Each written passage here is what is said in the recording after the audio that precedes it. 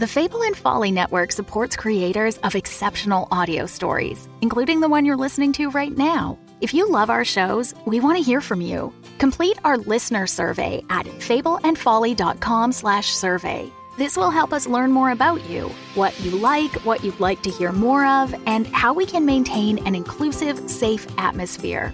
As a thank you for your participation, we have extras and behind-the-scenes content from your favorite shows. Fans make the network what it is. Thanks for listening, and we can't wait to hear from you. Find our listener survey at fableandfolly.com/survey today. Hi, I'm Ryan LaPlante, and I'm one of the crazy founders of Dumb Dumbs and Dice, the production company that's made the video you're watching or the podcast you're listening to right now. Now, we're clearly busy. We're producing 5 weekly podcasts: Dumb Dumbs and Dragons, Blood and Syrup, The Mythos Mysteries, Warhammer 40,000, The Valentine Heresy, and Curse, Code, and Crown, as well as 3 event podcasts with miniseries releases scheduled at random intervals: Dumb Scum and Villainy, One Shots, and the bad movie review show, Garbage Town the Movie Podcast. But we want to take this time to invite you to become a part of our company and a part of our Patreon at patreon.com/dumbdumbdice. You can get access to our Discord, access to exclusive DM and character chats. You can get the chance to name characters in our shows. You can even become a recurring NPC and hear yourself interacting with our characters each week through the voice of Tom. You can become a patron for as little as $1, and there's great value for you at even that level. So please, join the Dumb Dumbs and Dice family and help us make even more content in a way that you are guaranteed to love. That's patreon.com/dumbdumbdice. DUMBDICE. So let's do something dumb together, and thanks for being part of our stories. I am Executron, god of merchandising, and I came into existence because Dumb Dumbs and Dice has its own merchandise. That's a god pod, get it? Dice? Merchandise? Anyways, you can get t-shirts, hoodies, spiral notebooks, clocks, wall art, throw pillows, bags, and even stickers emblazoned with your favorite Dumb Dumbs and Dice characters and their catchphrases. Go to redbubble.com/people/dumbdumbdice. That's DUMBDICE.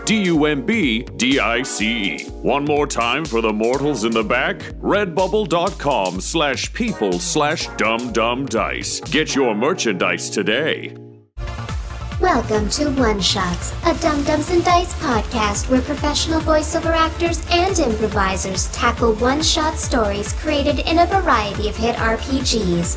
I'm your host, DJ One Shot 2.0, and I'm here to welcome you to Blood Pact Prison Break, another journey into the 41st millennium with the Dark Heresy adaptation. This arc features our GM Ryan LaPlante and players Tom McGee, Tyler Hewitt, and Laura Elizabeth, along with special guest Del Borovic. What happens when the Dum Dums play villains trying to assassinate a target inside a prison in the grim darkness of the far future? Nobody knows, 'cause it's One Shots, Dark Heresy Edition. Wow. In the grim darkness of the 41st millennium, there is only war. And it is spread throughout the galaxy, but we are going to be focusing on a smaller part of the galaxy, the subsector known as the Sabbat Worlds. Not just a world, not just a system, but a subsector of planets that have fallen to the ruinous powers of chaos after the martyrdom of Saint Sabbat, who received either 44 or 66, I can't remember, but it's a significant number of wounds while being slaughtered by the forces of darkness. But in a time of growing hope, the Imperium declared a crusade, stationing millions of guardsmen, thousands of ships, and tens of space marines being sent in to reclaim the worlds in the name of kind of the Imperial hope. Over time, the crusade made some gains battling against the forces of the great Archon Nadzibar, before Nadzibar fell at the Battle of Bauhaut alongside the War Master Slato. Or no, War Master, Slato, Macross new guy. Slato died. But we're not actually here to talk about the Imperial forces. We're here for the other side of the conflict. The forces of the consanguinity, or the sanguinary worlds. The blood-drenched forces of the Blood Pact. The servants highly militarized, cornate cultists serving the new Archon, Urlok Gower, in his brutal battle to bring the true calling of chaos to the forces of the Imperium. For you, it is a holy war, not in the usual sense of charging at enemy lines, swinging around swords, and just screaming blood for the blood god, but an official military crusade, organized, brutal, to bring a terrifying truth to the rest of the galaxy, that the Emperor is not a force for good. The Emperor is a fifth brutal chaos god. So it is an attempt to liberate the Imperium from the false trappings of their church, but free them to engage with the terrifying masters of the warp that you yourselves serve. However, chaos loves conflict, and chaos loves battles for power, and chaos loves champions who prove themselves. So the Archon, Urlok Gower, is surrounded by magisters who are all, in a very Sith sense, only there's a team of them, wanting the power for themselves. And the most crafty and capable of them is Magister Anaquinar Sek. Sek is Gower's greatest rival. He is arguably a smarter tactical mind and a much more capable general. However, you all are part of the Blood Pact, the weapon that put Urlok Gower at the chief rulership of the consanguinity. The Blood Pact number, it's estimated right now to be around 750,000 soldiers. Not in the sense of a cult, but based on the Astra Militarum. Highly regimented, highly capable, highly dangerous, made up of those born in the worlds, as well as a large number of converts. They actively seek out prisoners to try to turn. Every member of that force has blooded their hands on Gower's armor, scarring themselves ritually and swearing a pact with him, which is the name of the term. They all wear armor and cloth that has been stained in the blood of their foes, so y'all tend to smell bad when you're in your own gear. And once you have been pacted, you all wear grotesques, which is a term for traditionally kind of iron masks carved into kind of like spooky demon faces, because you become something else when you join the Force. The challenge is, at Salvation's Reach, a hidden facility run by, I think that was run by Urlok Gower. Yes, it's run by the Blood Pact.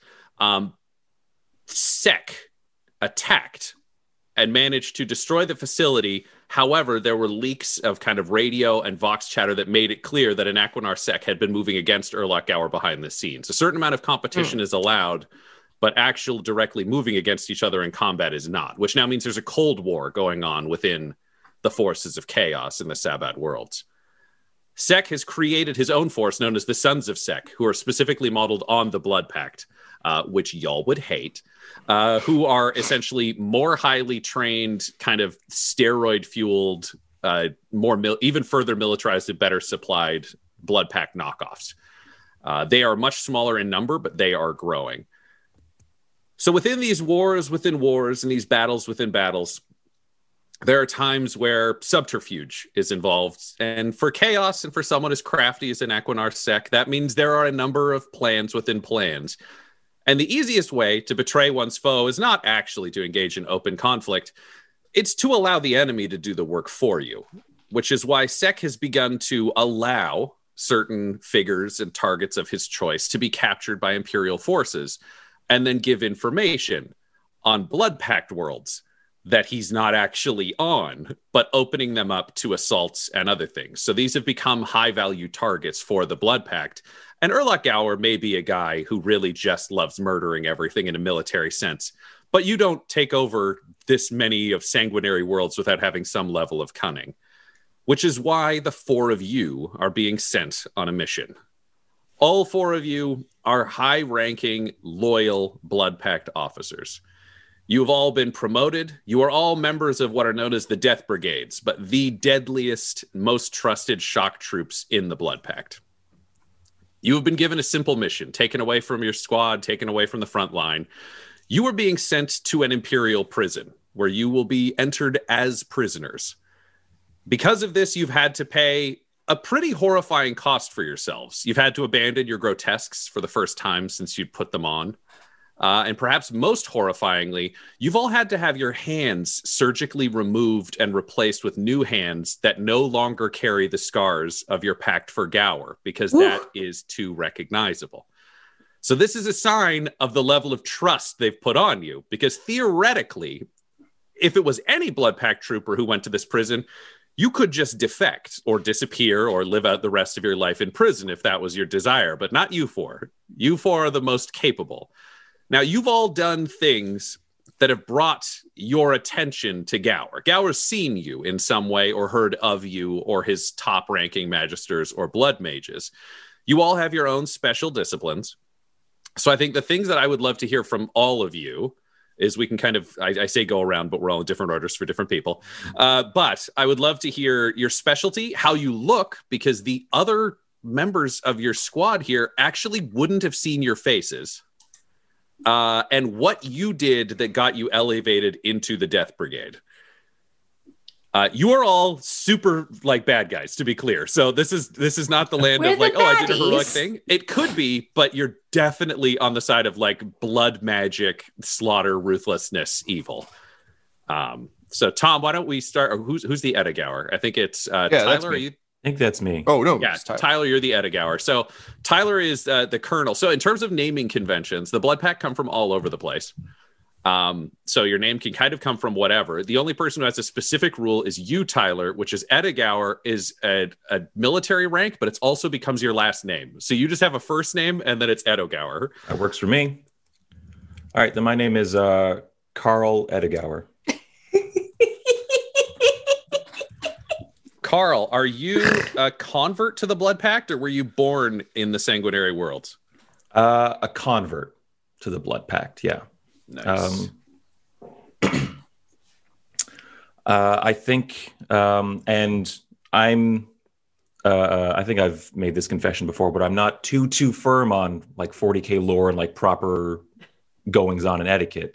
So feel free to help me out here. Yeah. But I think Carl Edagower was an officer of some kind in the like man's excuse me, man's like imperial forces. Mm-hmm. And pretty incompetent. He was definitely someone who knew someone. He was somebody's son or nephew or something like that, and was given more responsibility than he should have been given, and was always kind of coddled and handled with kid gloves when it came to like his responsibilities and things like that. And basically during a poorly planned attack, I think on one of the blood worlds, we're calling them, is that right? Or yeah, the Sanguinary worlds. Sanguinary worlds. Term, yeah. I really fucked up and surrendered, thinking that I was a high value target and I would be treated with some form of deference, that my soldiers would be slaughtered, but I would be traded back or something like that for information or something like that. And instead, I was converted almost immediately. And my life as Carl Edagower began. Nice. So what do you look like, Carl? I think Carl looks very similar in general vibe to, what's his name? Wormtongue from Lord of the Rings, The Two Towers. Just kind of like a constantly moist guy. Very, very pale, sallow skin, baggy eyes, and like long, unkempt hair. Yeah. Awesome. So I think he looks like he hasn't slept ever. Perfect. Yeah, very Nice. Blood Pact. Okay, perfect. Carl, your grotesque, I'm going to say, would actually have been made of gold. So you may be the most offended by the loss of it, because the quality of the masks kind of increases you're promoted. And it sounds like, based on your history, the Blood Pact would have been most interested in you as a training officer. Okay. Because they're, with the constant flow of recruits and their constant combat losses, they do actually seek out people who, even if you're not a brilliant commander, if you can inspire troops or manipulate troops or intimidate troops and create capable troopers, they promote really rapidly, and they tend to kind of move people up the ranks. So that absolutely feels right to me. Do you have a specific kind of world that you think you would have come from? This can be a really rough ballpark. Yeah, I feel like, based on what I just told you, my homeworld on my character sheet being Sabbat worlds probably isn't accurate anymore. Nope, but we'll make it up.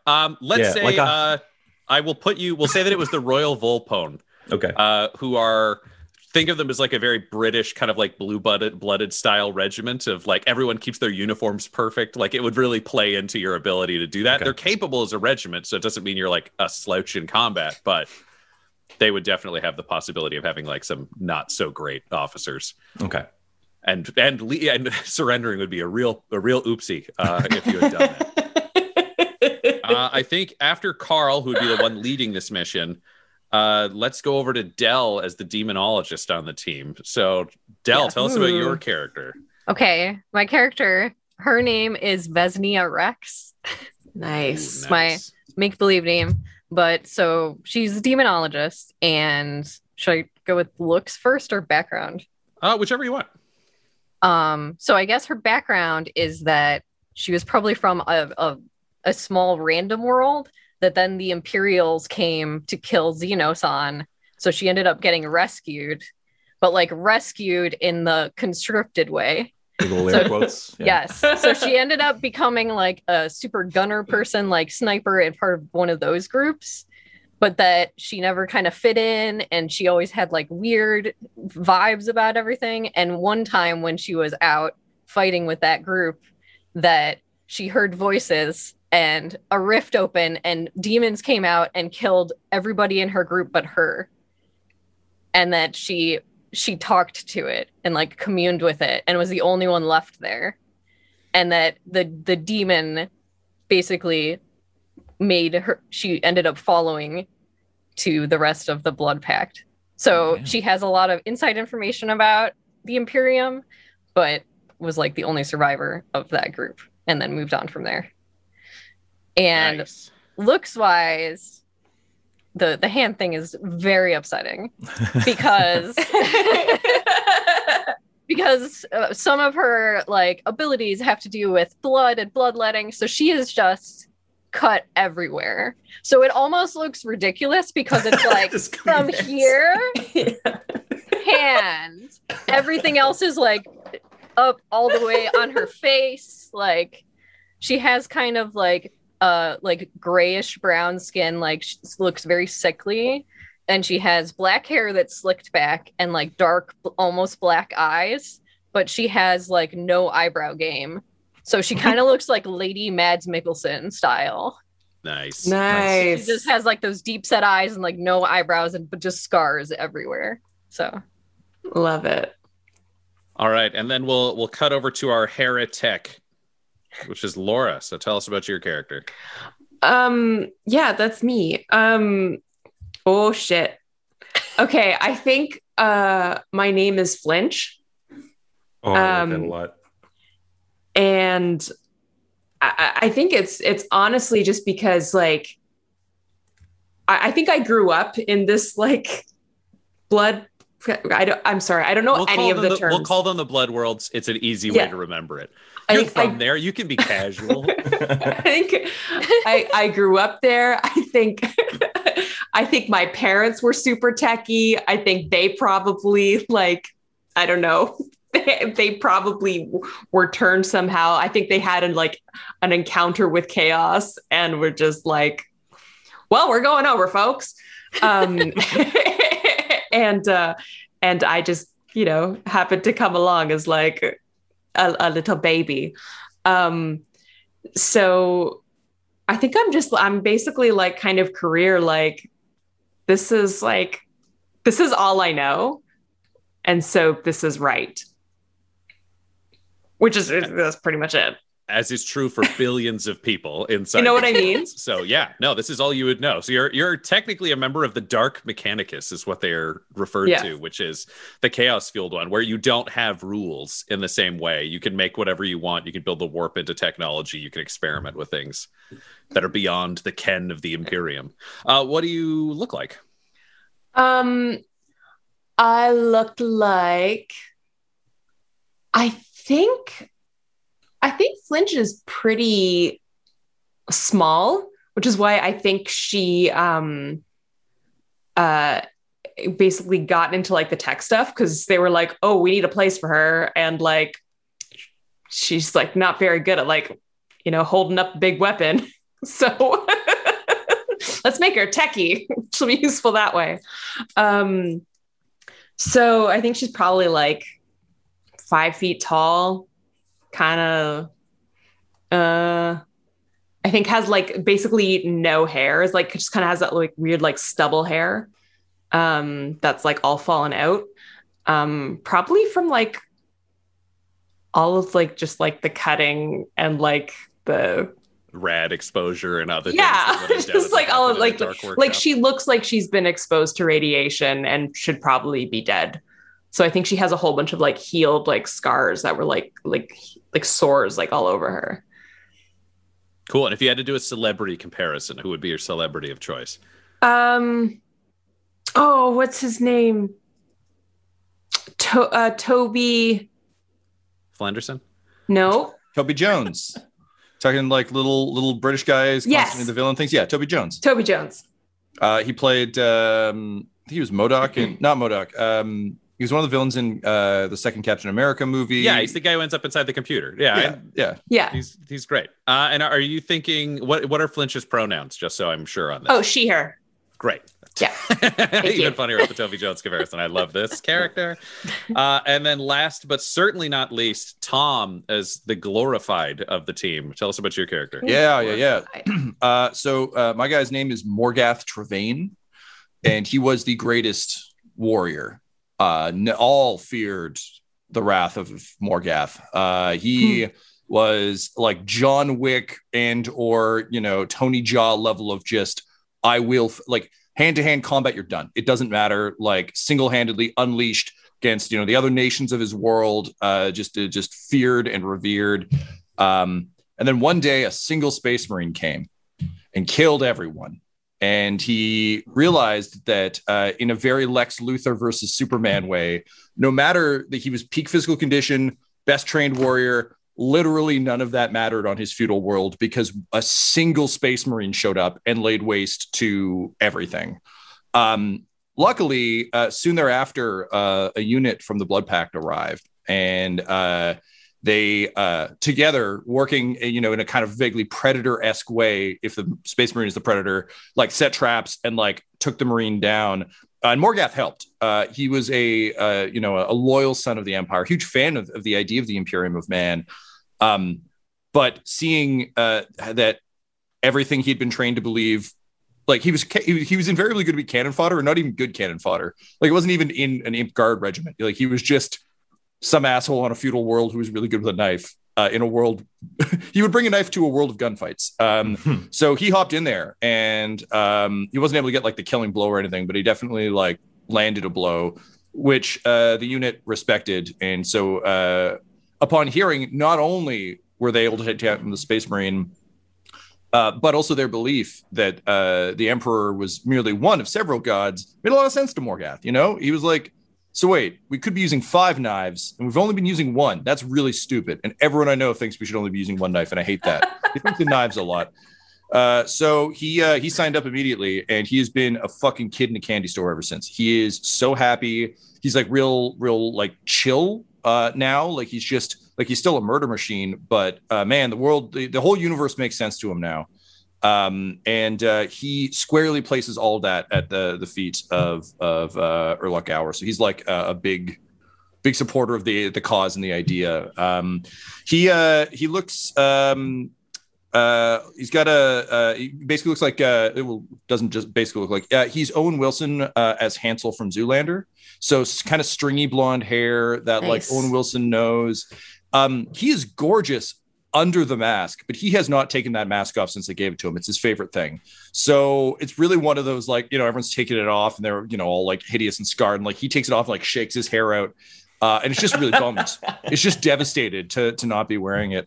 But yeah, other than that, he wears his sort of uniform of choice is just kind of like they were monks' robes from his home planet that he's now, of course, like soaked in blood and like added additional embellishments to. But a lot of the Blood Pact wear Imperial stuff that they've made on Forge Worlds. He doesn't care about that. He's distancing himself as far as he can from the idea of the Imperium. Anyone who would lie to him for that long really bums him out. So he kind of wears it as a memento. But he is also super bummed about the hand situation because like getting to cut his hand to actually join was such a moment for him, and to not have that or his grotesque is truly troubling. So despite his laid back approach, he's fighting a pretty big internal struggle right now, because he's bummed out to not to get to wear the trappings of the cause he believes most in. To throw another thing out there, this question I want to follow up with. Each of you, when you cut your hands on Gower's power armor, think of him as like an extra big space marine for the sake of this. Kind of like 2 to 3 times the size of a normal space marine. Very like holy creature if you worship darkness. You all swear an oath to yourself, like to him and to yourselves, is kind of your ultimate goal in life. Some of them have existed of like, one of them, we're not going to do this one because it's too complicated, but it was like to try to say every known name of death in the galaxy. So they just, when they swear that oath, they automatically know them. And then all day they're just repeating words over and over again to try to get to the end before they die. But it can be an oath of any goal for yourself, for your lives. And I would love to know kind of each of your oaths. You can volunteer as you come up with them because people can think.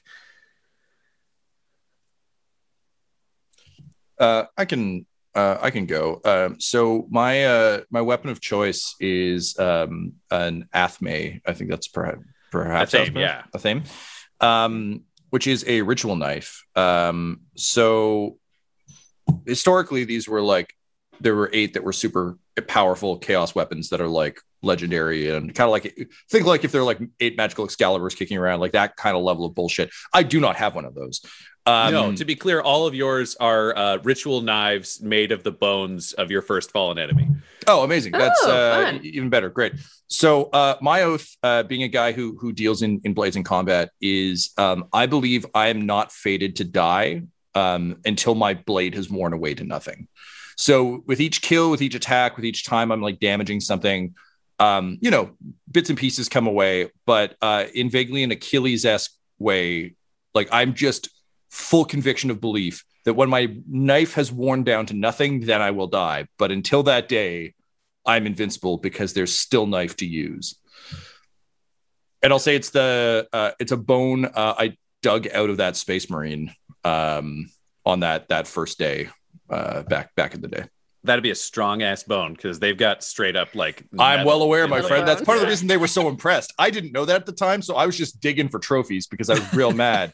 But they were like, "Oh, this is a wise choice," and I was like, "Clever, yeah, all right, cool." So, I think for Carl, converting in this way was actually a legitimate and real awakening. He is not the same kind of just coasting by elitist that he was. I think his eyes were really opened to the wisdom of chaos. And so I think his pact would be to basically spread that wisdom and share that knowledge with as many people as he can before dying. And I think I have sorry, one more time. Athame? I went with Athame, but I don't know. I've only ever read it. Okay. I always thought Atham, but all right. We can call it Athame. He has one as well. Well, Laura, you look it up and then get back to us because you've got time while Tyler talks. And I think it's his own clavicle, because the day he became Carl Edgar was the day Carl Volus died. So that was his first kill. And he now stores it like where his collarbone is. He can basically part the skin because there's been like an incision that's like cauterized that he can just pull out his own detachable clavicle knife. Nice.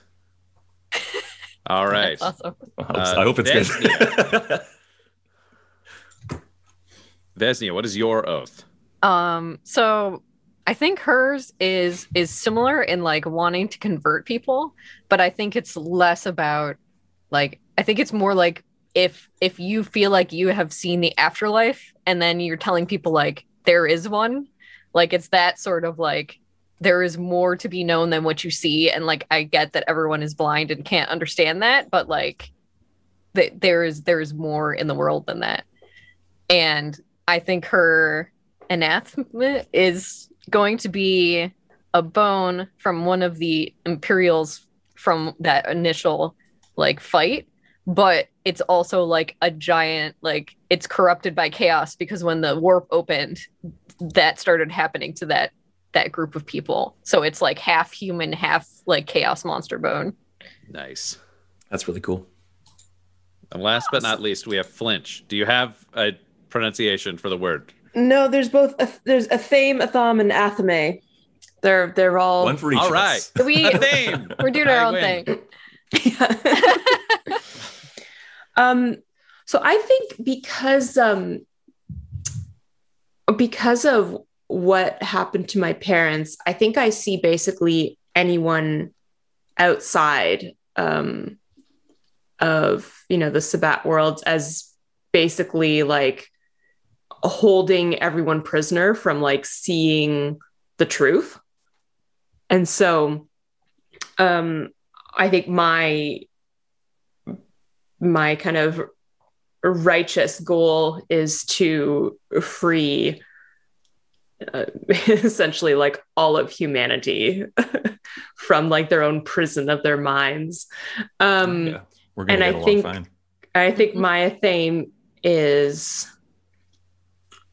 I think I probably went and found my grandparents because I think there's like just some like blame of like keeping the truth from my parents for so long. And so I think I went and just like slaughtered them. And I think I took like a femur from my grandfather. I was just gonna say, yeah, you actually probably, because if your grandparents weren't part of the military, they would have been sacrificed already. I think you had to go into a church made of bones and have someone ritually identify your grandparents and essentially break the bone off this altar of like a blood church. So still holy relic, the dark. Yeah, that's great. I mean, if you're looking at why this team got selected, we've got some strong answers. We essentially have converts and loyalists. Three of you have very similar goals. Carl's is to spread the love of the gods. Vesnia's is to shatter the illusions of the lost, and Flinch is to free all of humanity from the prison of disbelief. Well, you have an entire facility full of people who are lost, broken, and literally in prison, who you might be able to reach out to.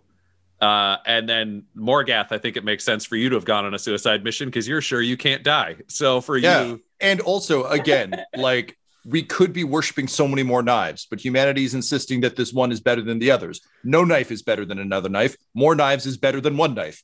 I'm with these guys. Let's do it. Let's make sure they hear the word and, learn to think in knives. So now you're thinking with knives. Right. What this is all about. Now you're thinking with your knife.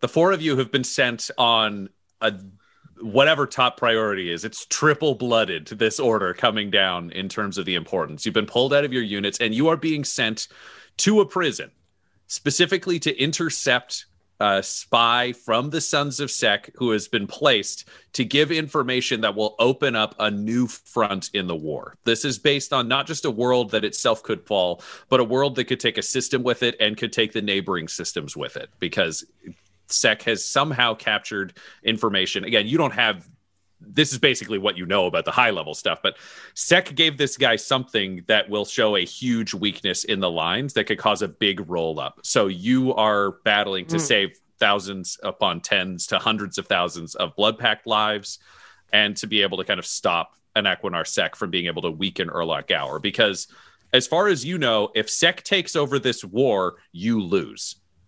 There would be no belief in the Blood Pact that Sek is more clever than Gower. So no, this is a subpar commander doing dumb shit, so you have to go in. Your first priority is to kill the target. You need to eliminate this person. Your second priority is escape. All four of you have basically sworn that you will complete this mission, and whether or not you die is kind of immaterial. Again, three of you, that would fall well within your belief systems, and Morgath is pretty sure he can't die because his knife ain't broke. Look, if he isn't made of flint, I do not believe that this man or woman or person that we're hunting can actually dissolve my knife. So yeah, it's great. We're getting out of here. It's gonna be fine. So you were being delivered a few weeks before this person will arrive, specifically about 2.5 weeks early. All 4 of you will be kind of split up and set kind of through the prison population, and you have 2 weeks to kind of figure out the lay of the land, what is around, those kind of things. And then because they've got someone on the inside, you'll be transferred to one of the top blocks. As you kind of are flown in, you're actually kind of sent to different shuttles and smuggled onto them at different kind of transport drops. You just have to have faith that you'll all be there in the end. You're brought in from a variety of vectors on really kind of like shitty prison ships. The prisoners around you are all Imperial Guard. You realize quickly that this is not a facility of just like a general prison population. This is all soldiers the whole way around. So that may complicate things because you weren't sure of that in advance. But you're blood packed, and fuck these guys. Also, they seem to be complaining, and this prison is not that bad. This is equivalent to kind of like a vacation on one of your worlds. You're like, oh, if I go to take a shower, I might get murdered. Yes, that happens at home too. Like, this is all very, I think, palatable for you. So you do realize that you have a significant leg up in terms of brutality and training on the prisoners around you. But as you're flown in, you are going to the prison that is simply known as False Hope. It was originally a world that was codified as CX6778 because everything in the Imperium is a weird number, but it was quickly deemed Hope. It was a beautiful garden world named by its inhabitants. It was a small planet, kind of would be a traditional moon size in any other system, but it was kind of functioning on its own. However, there was a fault in its shell, and when it was struck by a meteor, Hope shattered and left a small number of asteroids that are still kind of circling each other with a large one at its center. And that large center was converted into the prison that is now known as False Hope. It has been dug into the surface of this asteroid, projecting down nearly 16 stories into the chasm below. To give you a rough idea, you're looking at essentially like the rectangle version of a cylinder extending into the earth.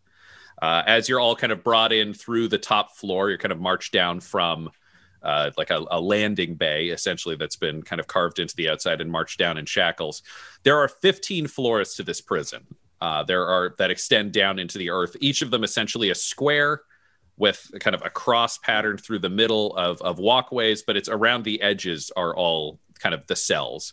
The bottom 13 floors, they're just to kind of mass population cells. All of the interesting parts of the facility, due to security reasons, are in the top 2 floors, known as kind of like Aleph or Alpha and Beta, or what I'm going to call them for the floors. So you all are sent to your separate cells spread throughout the facility, and you have 2 weeks to use your various abilities, because again, this is a team with a variety of abilities. I was going to say Carl Edegauer, who's been sent, he's the talker of the group. The best at kind of lying, deception, negotiation, actually being able to interact with people from his history. So that's kind of his specialty. Vesnia, obviously, you have the power of the warp that you can bring to this as time goes on. Flinch is a heretic, meaning Flinch is if you need to open a door that is locked, if you need to affect technology, if you need to change programming, that's Flinch's purpose. And Morgath is glorified, meaning Morgath has been affected by the Chaos Gods and has clearly achieved some levels of blessing beyond merely mortal. So Morgath is a killing machine. Morgath is the heavy hammer that is kind of brought in to solve the problems that can't be solved in more subtle ways. You do have some advantages going into this. However, all of your advantages come at cost. And the early advantages, the cost is it will reveal that you have things you shouldn't. Each of you has your athame, which is your kind of ritual bone knife, and they have all been bloodily inserted into your bodies. So obviously, Carl, you've got yours at your clavicle where it's kind of sealed in. For the other 3 of you, it's all in the back of your calf. So if you reach down, you will have to essentially sever the skin above your ankle, and then you can pull the bone knife out. The problem is you can't really put it back. So once they're out, they're out. However, you do have a knife in a prison that is very good. And I will say I went through, and these are upgraded knives. These are not just, oh, somebody comes at you with a knife. You guys have better knives. You also have a series of abilities that are very powerful, but have costs once you reveal them.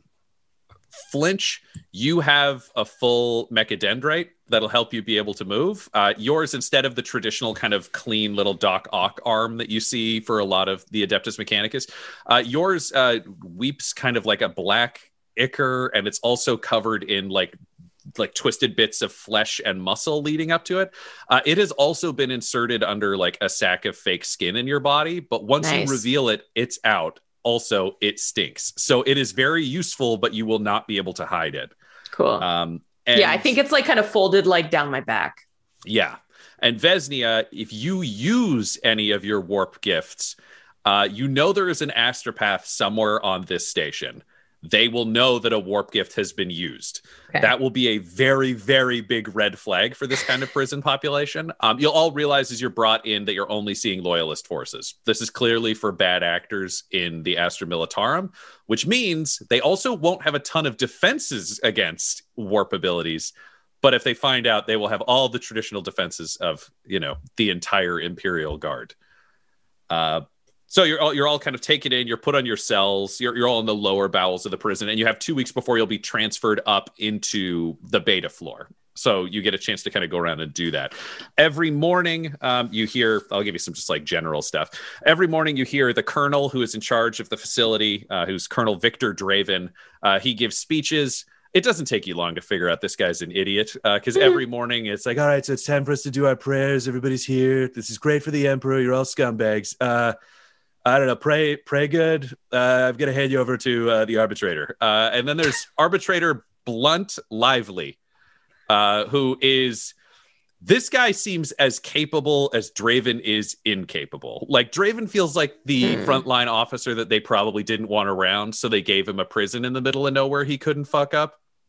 And then they put a hardcore, Adeptus Arbites tank next to him. So you see him occasionally patrolling. He's in the traditional kind of like Judge Dredd uniform with, the full combat shotgun and a Cyber Mastiff. And that is worth noting. Ooh. So that is, if you picture like Greyhound or larger sized metallic dog with chainsaw teeth, that kind of strolls around with him. Anything else in the prison? This is where we're going to have some fun. You guys get to spend 2 weeks doing research, which will deal with some die rolls kind of based on your skills or based on what you want to look into. So I would say each of you kind of get some time. I'll give you one roll and then we'll see if two is something that feels valid. But yeah, maybe one for each week. Feel free to choose of your skills. This doesn't need to be like an intellect roll or that kind of thing. I would say choose, if it's a combat skill and you want to learn things, you can just stack cunning on it instead of using your traditional kind of combat characteristics, or however you want to sell it. Kind of what do you want to know about the prison based on your expertise?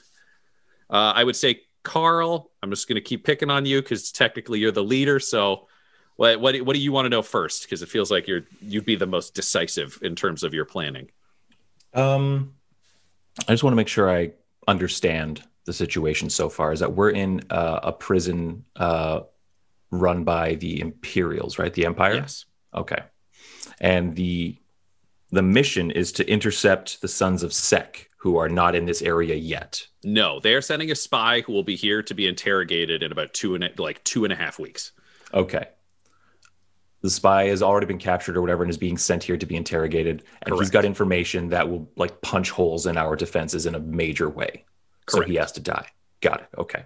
Yeah. So your job is to essentially break out and be able to get through the prison to kill this guy. Yeah. And or try to get away afterwards. Yeah. Okay.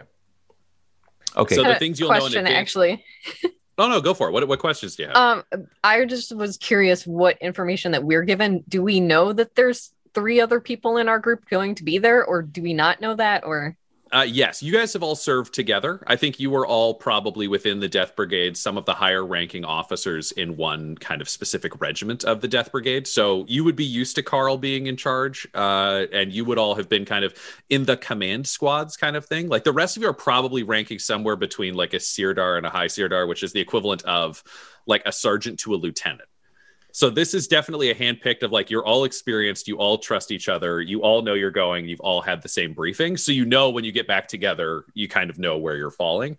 So you also probably would all be focusing on what you can learn from your specialty. Because for example, it wouldn't make sense for anyone other than Flinch to probably look into technology ways to open up the prison or get what you need, because Flinch is here and will be looking for that.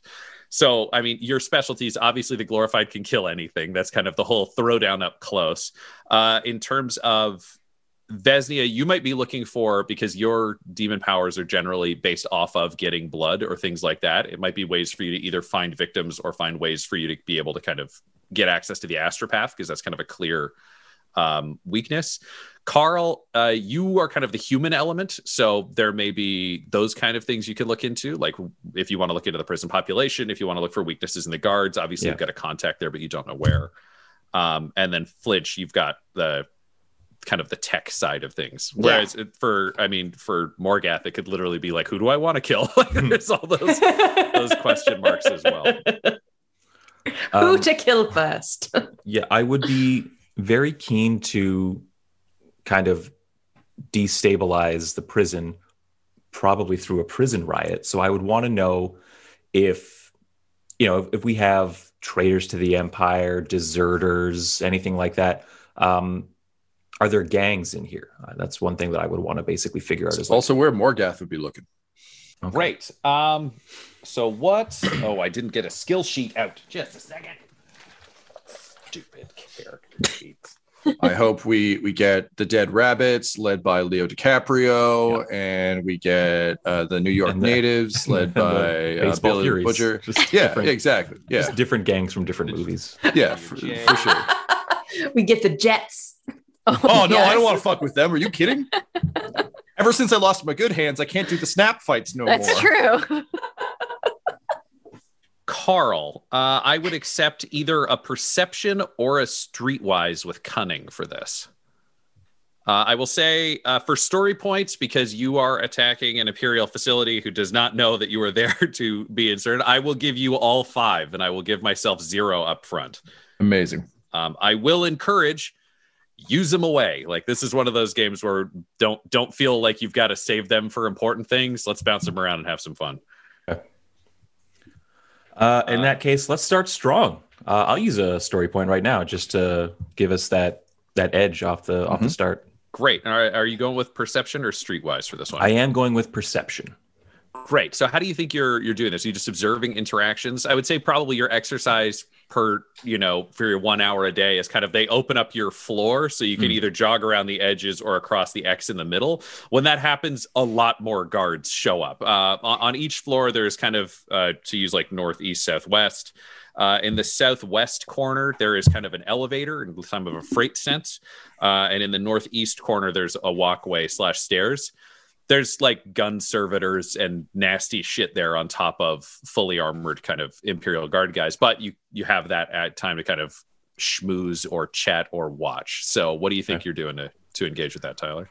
I think a bit of it is socializing, like just like free, like during like I guess wouldn't be like free time, but like the time where you can like be active and other people are out of their cells as well.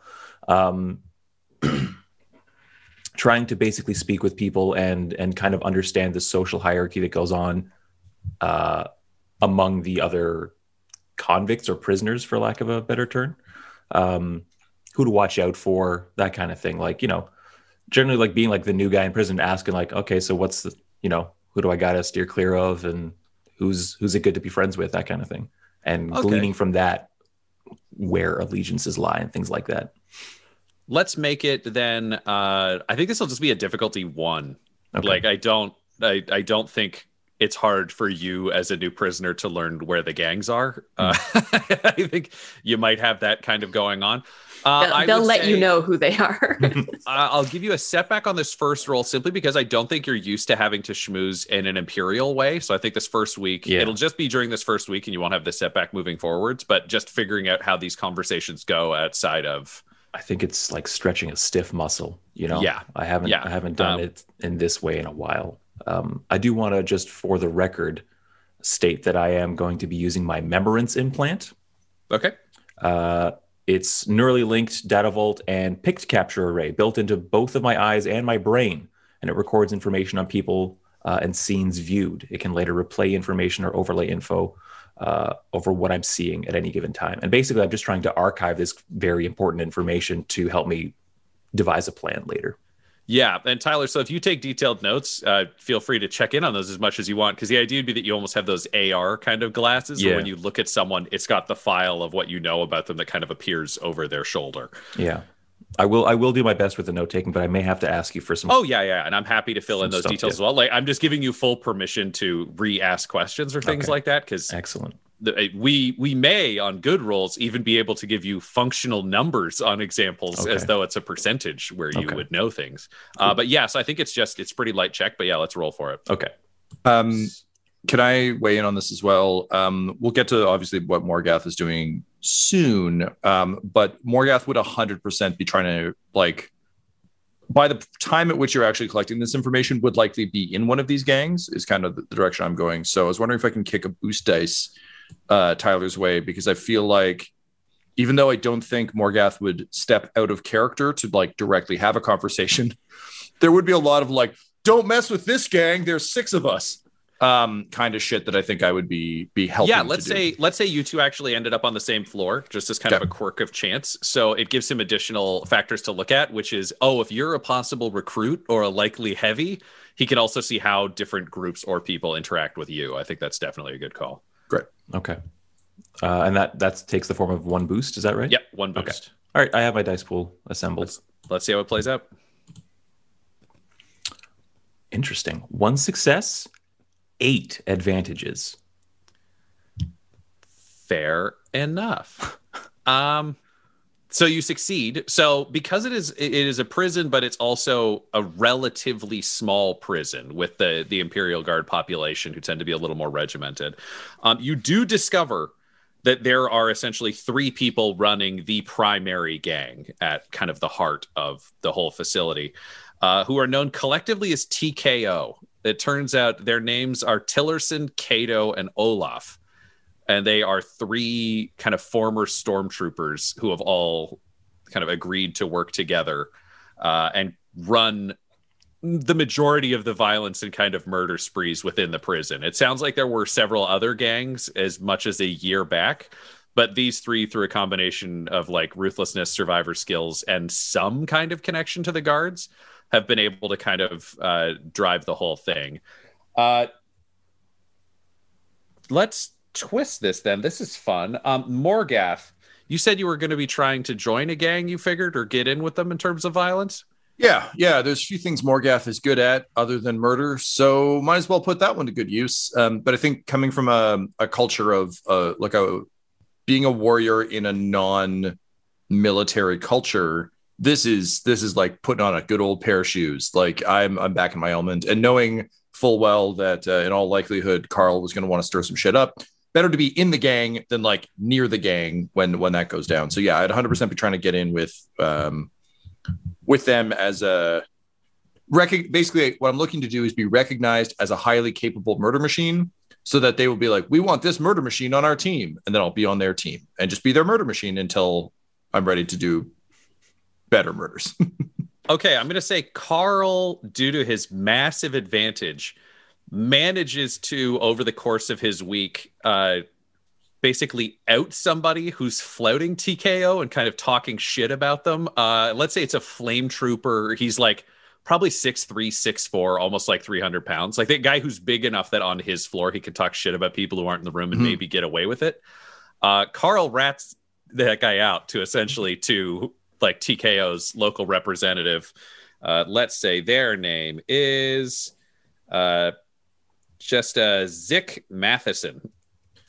And Ryan, just for clarification, Carl is doing the ratting out, or Morgath is doing the ratting Carl will do the ratting out, but Perfect. He's spending the advantage. I'm doing this for you, Tyler. I hope you forgive me.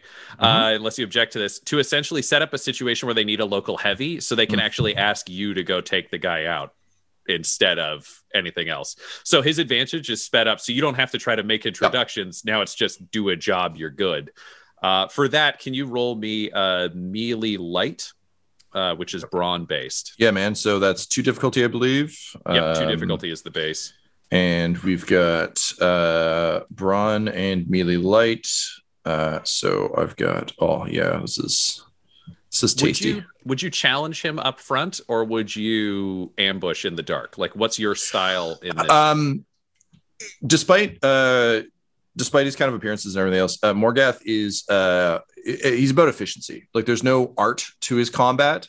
In watching it, I'm thinking of like again very much that sort of John Wick. What is the fastest, most expedient way to dispatch you? There's no flair to it. There's no like, but look how good it is. Or again, like a Tony Jaa just being like, I'm just going to hit you as hard as I can. If you go down, great. Or even Bruce Lee just being like, if I can just punch you once and you're done, that's ideal. I don't need, any dramatics. So I think knowing that this prison has one major gang, if it was multiple gangs, I think I'd have to call them out. Knowing that there's only one, they're going to get the message pretty loud and clear. So this is definitely just like walking up wherever I can find an opportunity to and just dirty murder. There's no art to it. There's no honor to it. It's just make this person stop. That's pretty good. Carl, do you think you would assist with this? Yes. Yeah, I think I would sort of almost play the role of like the WrestleMania manager. Just like I just start talking about how how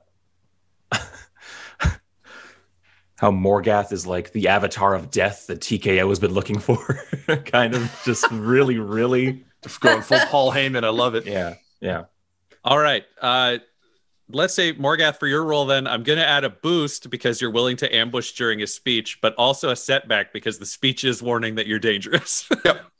I'll totally take that. Yeah. And then let's see what happens. Great.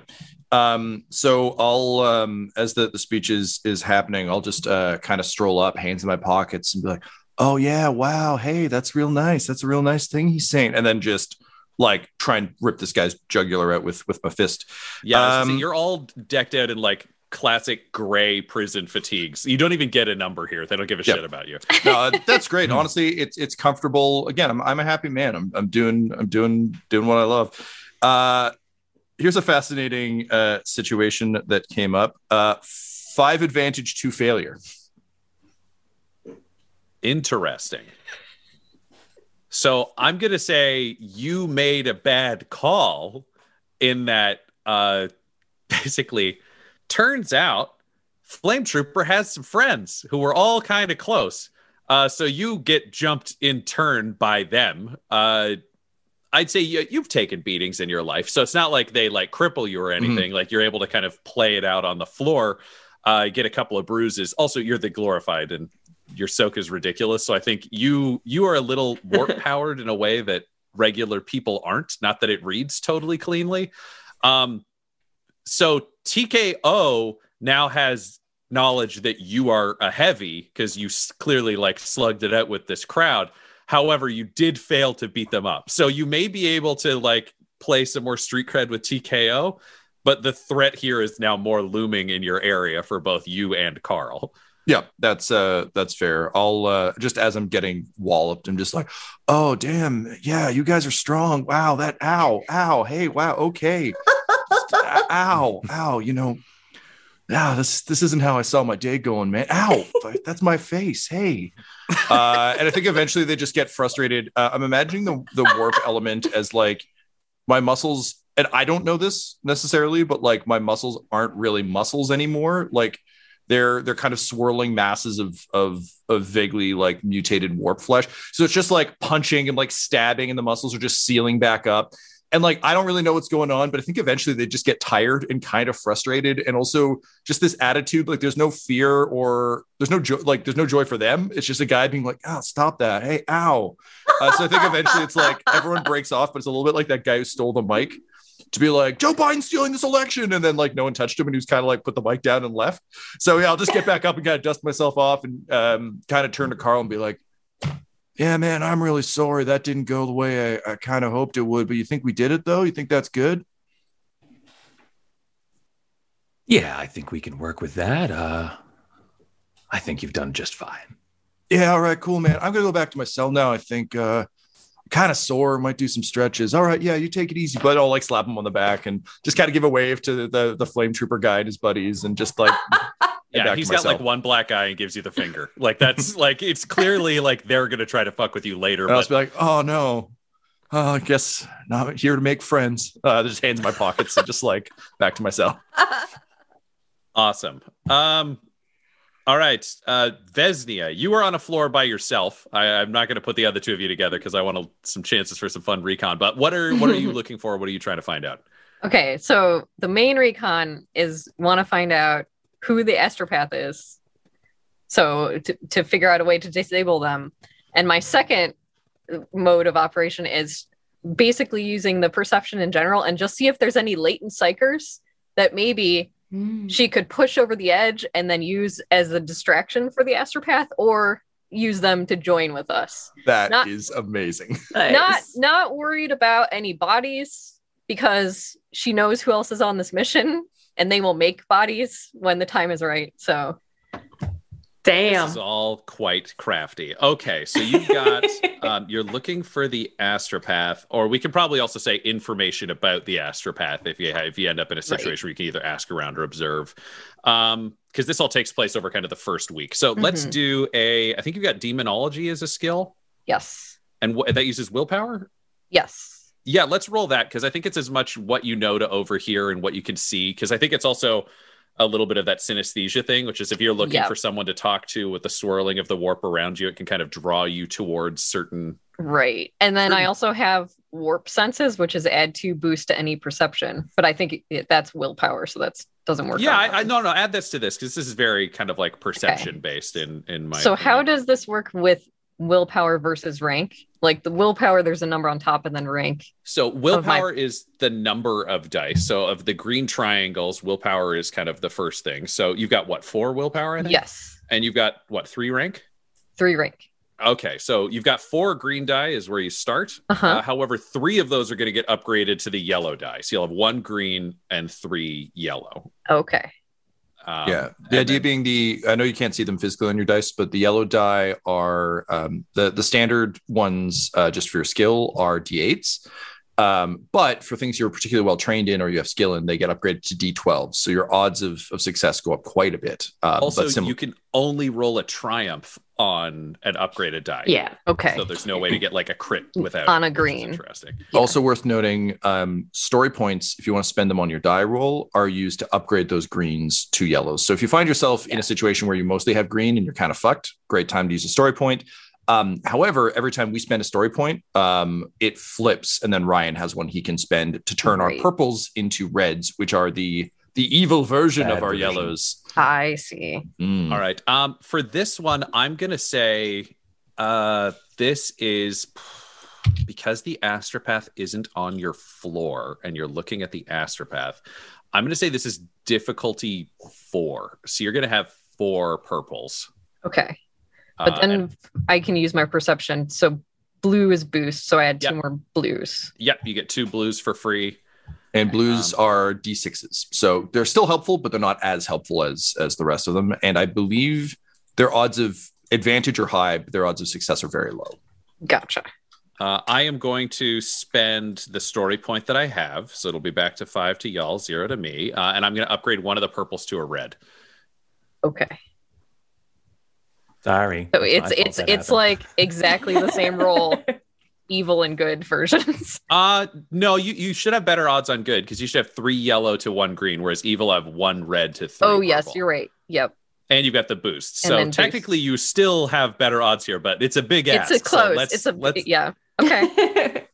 All right. I'm gonna push a button. I have no idea what this means. This means nothing to me. There are a bunch of colors and shapes. So there'll be a written summation if you scroll down a little bit. Okay. It's also confusing because it tells you the dice rolled, which doesn't help. But beneath that, exactly. Yeah, I'm like, great. Thank you. Thanks for these pictures that mean nothing. Yeah, here's your hieroglyphs for the day. Okay, so it says I got 3 successes, 6 advantages, 3 failures, and 2 threats, which means 4 advantages. 4 advantage. Net. Okay. All right. Okay. Okay. So you didn't this is the like, fun of this system. Yeah. What I'm going to say is you don't succeed in finding any information this week. However, you do discover that there's an incredibly latent psyker who is a janitor. Think of like a jittery kind of Oh man, what's the guy's name from Boardwalk Empire? How can I forget his name? He's Steve Buscemi. Steve Buscemi. Yeah, Steve Buscemi. Think of like a jittery Steve Buscemi type who does a little bit of like muttering to himself. He's always hunched over. His name is Torch. Wedding Singer Steve Buscemi. Yes.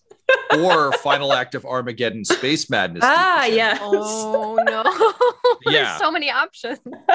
So he's got more freedom than a lot of other people here. You feel like he's probably been around from what you've heard for like as long as this prison has existed.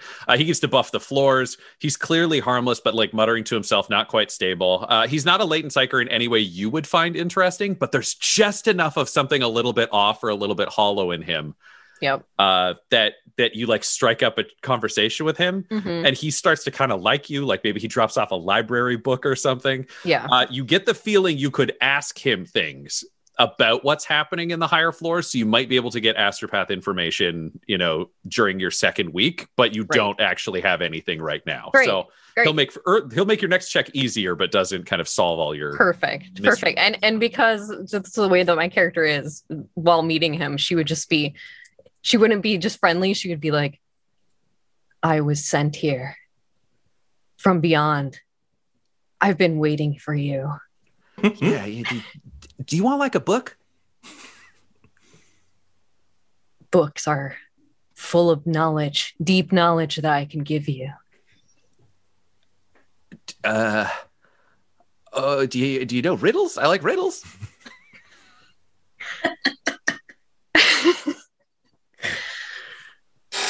I'll think of a riddle and I'll write it for you when you bring me another book. Oh, that's good. That's good. I got an old Earth book. It's got riddles in it. It's called Thy Hobbiton. I'll go get it. And then he kind of goes off, and you get a feeling like he'll be back. He's gonna find you an old book. But we've made a connection. Yeah, this guy will be useful in weird ways, as you would imagine. My new friend. I'm getting a real solid like possessed Dana from Ghostbusters vibe off Vesnia of just like showing up, being like, "Are you the gatekeeper?" It's like I could be. What? Sorry. It's great. Love it. All right, and then we've got Flinch. Flinch, what are you trying to figure out?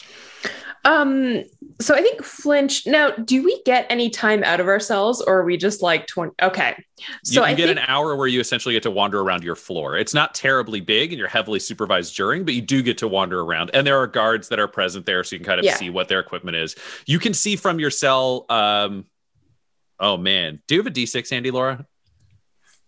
I can in but a moment. Well, then take that moment. I'm taking the moment. Because this system is not great at coin flips. So it's like to imagine that like Flinch is reaching under her bunk in the cell, and there's just like a bunch of inmates have hidden D6s in Yeah, it's worth mentioning you're all in cells alone. They do not trust crooked Imperial Guard to share personal space. This is the right call. All right, am I good to roll? Yep. That's a 1. Okay, you are facing the stairs, so you are on the south side cells. So you can see the stairs theoretically for people going in or out of them. Okay, so I can observe them. Okay, so I'm on south side. Okay. So I think what I want to check out is I want to see if there are any basically controls for like the cell doors around. Whether that's like going to be on the guards, whether they have them, or like in a panel or something that's like anything.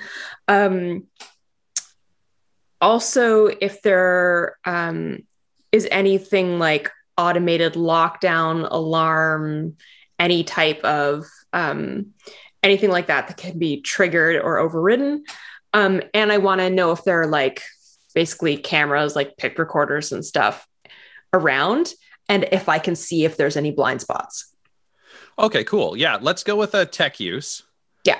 I'm going to say we'll give it a difficulty of 3, just because, again, big ask, raises some challenge, but still not too challenging for, I think, what you're capable of. You probably got a chance to look at some systems in advance, because I don't think they would have thrown you into this cold. So feel free to add a boost to your roll. Cool. And then is there anything else? Also, I would have been like very much aware, like while we were being brought in, like And you don't have any of the social challenges to figure this stuff out that other people do. It's not like you can ask another prisoner, like, hey, how do you think the pick system works? Like, I think you just get to do your job. Cool. All right. Am I good to roll? Is that everything? Yeah, let's go for it. All right. End result. Ooh, 3 successes and 1 advantage. Nice. All right. So what you see, it's a couple of different things. There's a lockdown that occurs at one point through the week, and you realize that it's not on this floor. From what you heard from the mutterings afterwards, it sounds like the ability to lock down floors beta to the bottom of it occurs on beta, but there's a separate lockdown control for the top floor. You're not sure where that is, but essentially if you can get to beta, because they did the smart thing when they designed the security of the place, which is, the second floor down controls everything below it. So even if you take the second floor, you still can't free the first floor. And that's where all the nastiest, kind of most capable prisoners are. That's where kind of the scary stuff is. So, so the controls for alpha, like just for alpha are on the alpha floor. Alpha's got its own controls and stuff. It's not controlling like the rest of it too. No. So beta has, it sounds like there's some kind of security room or something you would imagine where if you can get in, you could theoretically pop the cells the whole way down and kind of override their own individual controls. In terms of the security, you realize there are physical keys that the guards carry that allow them to open cells or doors. It seems like they're kind of their own floor active. They also have strange kind of like cylinders with chips hanging in like a fluid inside them. You see them actually use it when they go through the door to the stairs. So you realize the key opens the door to the stairs, but they always hold the cylinder out in front of them when they go through. And it's clear that there are additional security measures that you need a cylinder to get past. And how are those cylinders on them? Like, how are they wearing them? Like kind of where you would expect to see a medal on like a soldier's thing. So it's kind of, they sit in a little pocket on the chest of their armor. These guys are in full flak gear, like pig with helmets, las rifles and las guns seem to be the traditional thing that they're carrying around. Think of them very much as your traditional guardsmen. The regular guys don't really carry much in terms of weaponry other than the las guns, probably so that if one guy goes down, he doesn't arm 4 prisoners, he just arms 1. However, when you see the sergeants going around, they have shock batons, they're carrying pistols, they also have grenades. You get the sense that when the sergeant tucks in, it's mid-riot kill people. You're not seeing a lot of like passive or like, oh, we need to just knock them out and give them medical care style treatment of prisoners. Due to your advantage, I will also give you, you realize the cylinders towards the end of the week are used to deal with servitor-based defenses in the elevator and in the stairwell. You can't make out what is inside there, but it's clear the keys do the doors, but the cylinders mean you don't get attacked by whatever is kind of waiting there. Gotcha. So that's elevators and stairs. Okay. Yes. Which are theoretically your only way up unless you want to craft something to try to, swing through the open middle center. But that seems, I'm not going to tell you it's a bad idea, but it doesn't seem like a good idea on the scale of things. Parkour. No. Yeah. There is not a picked system. Okay. Oh, this is a low-tech prison with a relatively small population, and it feels more like if things are going to go wrong, they might just nuke the planet, as opposed to really investing heavily in keeping this place ultra safe. You've heard things might be better or a little tighter up top, but in the bottom 13 floors, they kind of just don't care. If it's a riot, they can just chuck grenades down and kill everybody, and then just restock because it's a war zone. Am I noticing do I see multiple guards going into the elevator or stairwell, and are both of them holding out the cylinders, or just the first one? It seems like just the first one that they can kind of allow a group to pass. It doesn't seem like you need one per person kind of thing, but good to know. The thing you don't know is how often they change them, or if there's different cylinders for different purposes. Right. You just know they all seem to have a few of them. Okay. Question mark. All right. So that is your first week. You've garnered the attention of the TKO gang. There's a strange little man who can help Vezia try to learn more up top. And Flinch has started to kind of figure out the internal security setups. You have one more week where you can try to figure out or formulate different pieces of information before you end up being moved to the beta block. Carl, how would you like to use week 2? What would you like to learn? I think we can capitalize on that prison hit not going perfectly. I think Carl would be basically trying to review the footage that he absorbed through his eyes. For anyone in the crowd during this big brawl who was like genuinely like really worked up and pleased and happy that these flamers beat up someone who's trying to bring down TKO's like authority on them. Looking for basically flamer sympathizers, people who appeared to be quite enthused by the outcome of this fight. Yeah, I would say let's have you roll for it. Let's just do perception again, because I think this is reviewing footage, which you fully got the ability to do. Okay. This is only a difficulty of honestly 1. I mean, okay. It depends. No, let's say 2, because you're probably going to want to do something with this information as opposed to just gain it. For me, I think it's a wash in terms of you're not going to have any advantages or disadvantages on this. We kind of built that into the difficulty. I think it's just, did you get something is more the question of, then can you find it in a sexier way? So, right. Okay. So I'm just going to roll here then. 3 advantages. That's the net.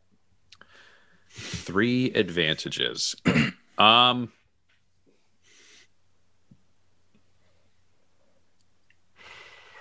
find something in your footage, but we won't know what it is until we find out what Morgath does on your floor, because it's it'll somehow be impacted by this. You just don't know how yet. Yeah.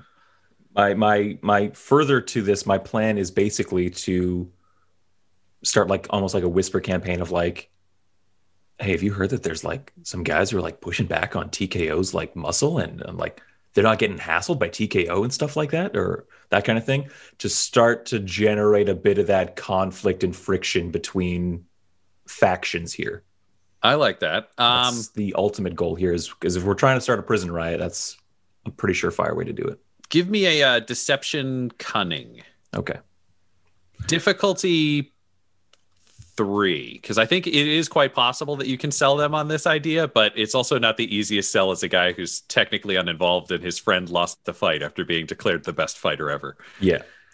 I think it's almost like talking backwards through it and like leading people to these conclusions as opposed to just saying like, oh man, did you see that? My friend got his ass kicked. Boy, those guys sure seem strong. It's almost like I'm like upset about it, being like, we were going to make something of ourselves in the TKO, and these flamers dashed that, and just kind of like vocalizing my frustrations to kind of stir in those that are hearing me. I think you're having this conversation at like the side of your cell, and there's just like a big kind of burly guy leaning on his bars next to yours. You know, you can't see each other, but you're talking. Yeah. He's like, you gotta make something of yourself. Oh. Something good? Well, it seems to me that the TKO are the main center of power here within the prison. And you're not wrong. Now these flamers have ruined that. Now these flamers are getting the attention. Did you see the fight? Did you see my boy? He almost had 6 of them. He's TKO? There are more than I thought of them. Yes, he's TKO. And there's more of these flames than I thought. All right, let's go for a roll. And I would say, throw a boost on there. I feel like this is actually a pretty convincing argument for like prison of like, we're with the big guys and we're losing. This is fucked up. Yeah. Because no one would lie like that. It's likely to get you killed for like 2 different reasons. Okay, I got my pool. Okay. Better. 2 successes, 2 triumphs. 2 triumphs, hot damn. Dum-Dums and Dice would like to welcome you to the grim darkness of the 41st millennium. I am Inquisitor Caveat Ventus, keeper of the Inquisition's Black Library, and I'm releasing my report on the Valentine Heresy. It's an actual play podcast set in the Genesis adaptation of Warhammer 40,000's Dark Heresy RPG. Join Ryan LaPlante as Inquisitor Lucius Valentine, and Laura Elizabeth and Tyler Hewitt as hive-bred siblings Lyric and Alto, as this unlikely trio try to save the Emperor from a cabal of mysterious enemies in a series created by games master Tom McGee. Can these unlikely heroes survive in a galaxy where there is only war? Find out in the first episode of Warhammer 40,000, The Valentine Heresy. Available now.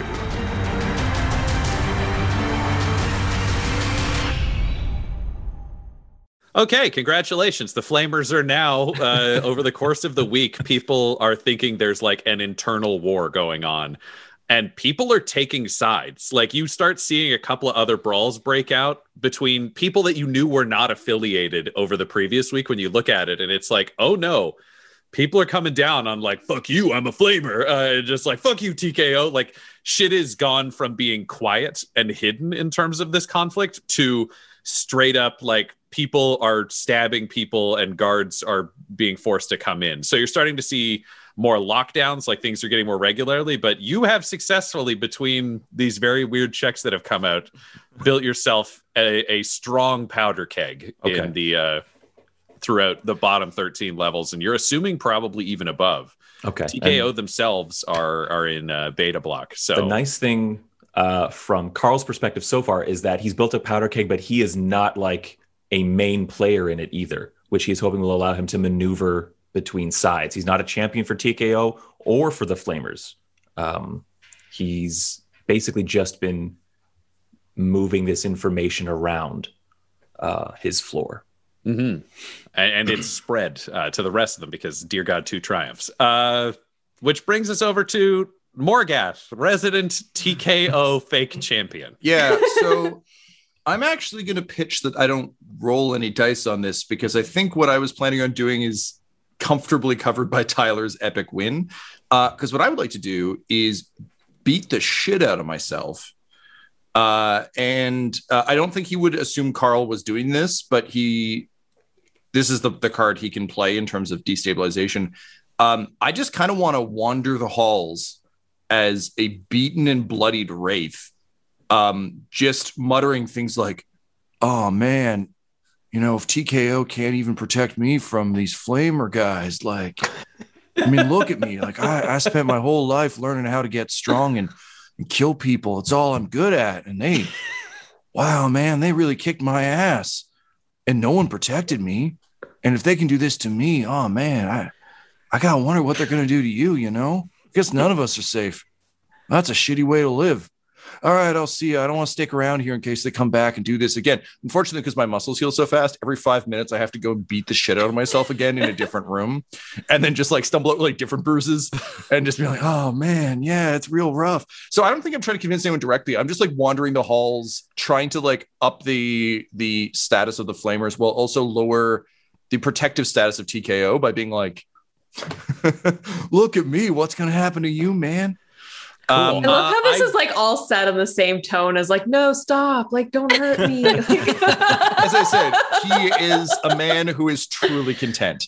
He has found his purpose in life, and just it means everything is gravy for him, you know. So, Tom, I love it. Can you roll me let's just say melee light brawn again against difficulty 2? Mm-hmm. This is not to see whether or not you're successful in what you're doing, because I think you're definitely successful in what you're doing. This is more about what do you see in terms of the prison capabilities as they start to increase security. Just kind of what do you pick up? Yeah, all right, cool. I dig that. Okay, I don't think I want to spend story on this because I also don't think this is a prime ability of. I feel like this is the most guile that poor sweet Morgath could rally. So I'm going to go ahead and roll on that. That is 4 successes and 2 triumphs. Great. Let me give you a list of your possible opponents. So you start. Why couldn't we ever get 2 triumphs in the Valentine Heresy? Like, never happened once. Different GM, man. Rules are different. Yeah, the dice tell me that I can't be mean. So I would say, actually, this goes even better than you would have thought, because you beating yourself up so much means it seems like to the guards, you're actually being beaten every day with fresh injuries. So you get taken pity on by a guard who you see who has a mustache. He looks like all the others, but he's just got like a little pencil thin mustache, and he just steps out and he's like, "You with me?" And he orders you into the elevator. You see inside the elevator, Tom, there are 2 gun servitors with heavy stubbers that just kind of cover the entrance. And the elevator, think of like a freight elevator in any building. Sure. You do not want to get shot by 2 things with machine guns inside a space that small, but the guy's cylinder kind of gets you through.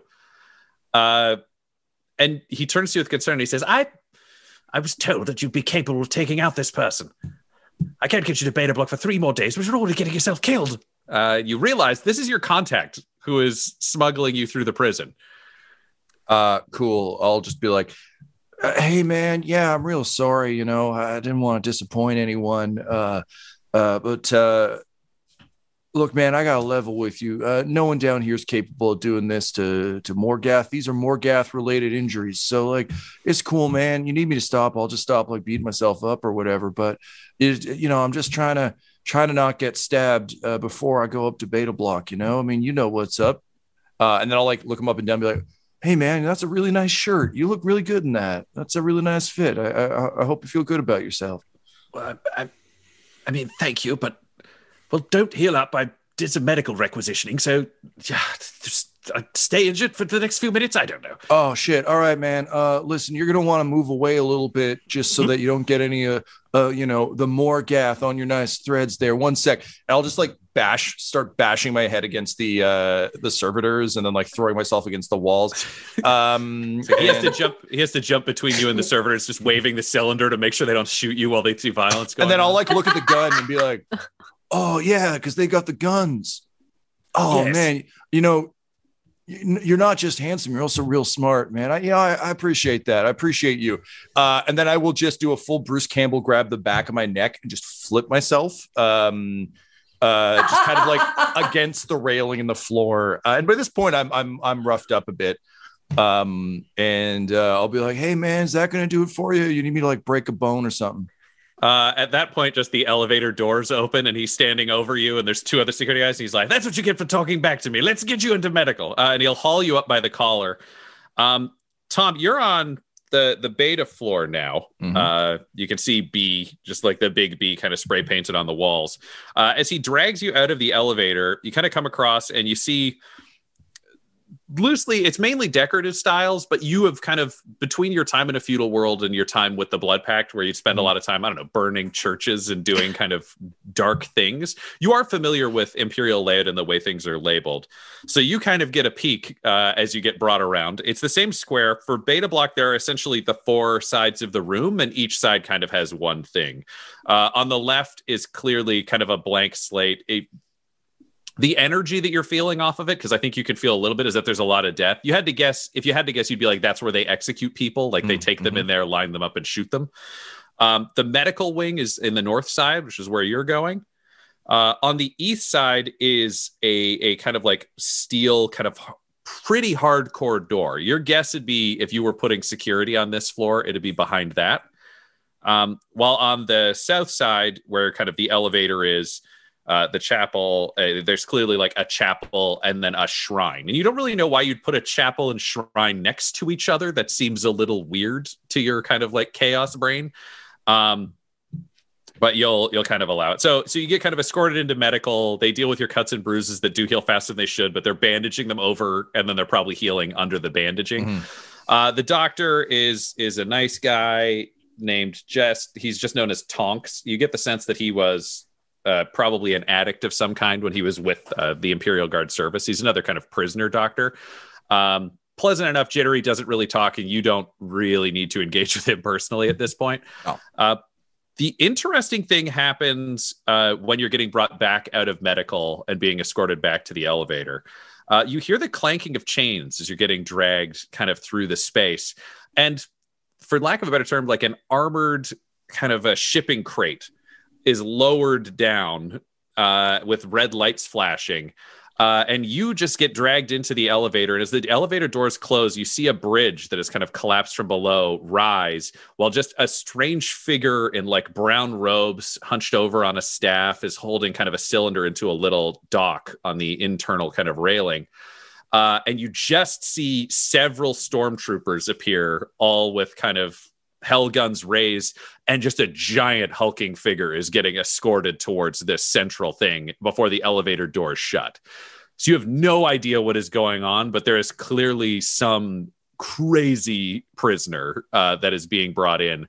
And interestingly enough, you know it's not your target. I won't say anything out loud to Mustache, obviously, because I'm dumb, but I'm not that dumb. But in my head, Morgath is just like, oh, wow. Hey. Oh, I bet Carl would want to hear about that. Oh, damn, I should have beat up Carl. He probably know what to make of this. Oh, all right. Well, next time we'll only do better, right, Morgath? All right, cool. We're going to do better next time. I'm scared. And he'll turn to Mustache and be like, so, you like music? As the doors close. Right. So you get escorted back. I'll give, oh man, I got to give you like that 2 triumphs. That was like 1 triumph worth. Okay. So there's also, I would say you're aware of a priestess who kind of strolls through the prison singing hymns, and kind of there's like forced sermons every morning now that it's closing in on a riot. She think like a Trunchbull looking lady. She's known as Sister Bruta, but everybody just calls her Sister Brutal because she is thoroughly violent. Kind of dressed like a Mad Max meets Friar Tuck. And what follows her along, she's got like this strange like person, very hunched over, probably like a regular height, but hunched over almost at like a 90-degree angle, just so low in these black robes with like dragging arms. But you, because of your triumph, managed to catch that there are things dragging on the floor that most people would assume are either this person's boots or maybe something at their belt. They appear to have metal like chain hands. So you, as a force of chaos, I will say you've probably battled with some kind of imperial like religious heroes, probably in an arco-flagellant. Yeah. So again, triumph.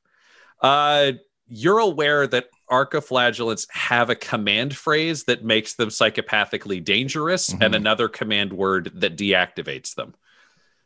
So your guess is this person exists, and like Sister Brutal probably lives in the chapel along with the arco-flagellant. Cool. So bam, the guy who doesn't understand strategy gets the most information so far. Yeah, I mean, I think as little as he understands strategy, there are like ways I think that Morgath would understand this. I mean, obviously the big piece outside is like, oh yeah, I gotta tell this guy with this. Like, I think this actually makes him mad because the idea of an arco-flagellant is so fucking frustrating to him. It's the same thing with the servitors, but like he's never really cared about guns, so like, whatever. But just like, yeah, all right, so some like magic robot man made you real good at fighting and stuff, and like someone just says something, you're super good at fighting all of a sudden.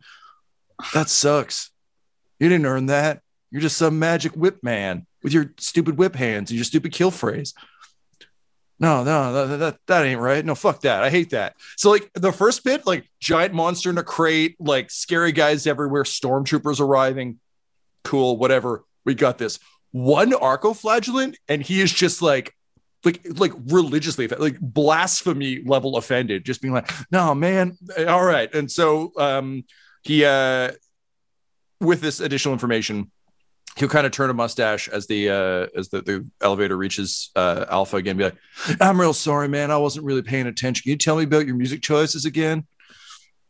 I know I asked the question. That's real rude. I'm real sorry. And I'm really interested, but.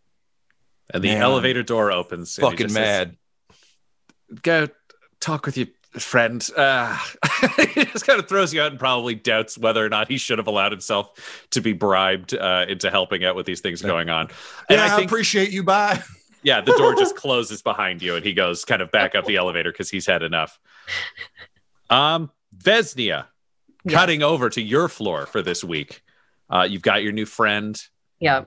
He comes back with a book, and he's like, "Yeah, so I found the Hobbiton for you. Thy Hobbiton, Gollum." Hobbiton. Jesus. Very, very good work. Here, I give you this. And she returns the book, and in the front cover, she wrote, "Blood is red, bruises are blue, warp demons live inside and love you in a heart. Oh, I have so little love in my life here. Nobody loves Torch. Oh, I know all the people who love you. You just haven't seen them yet. They're beyond your sight. It's within you. It just hasn't awakened yet. Torch has an invisible wife. Torch has an invisible wife and a new friend. Torch's marriage. So beautiful. So I do. How help friend? Friend help Torch. Torch married now. Perfect. I know how you can help me. There are other books, other papers, information. I bet you could find them for me. What kind? What kind want? Riddles? Poem? Oh, Nice poem? all kinds of riddles. I need you to figure out where the astropath is.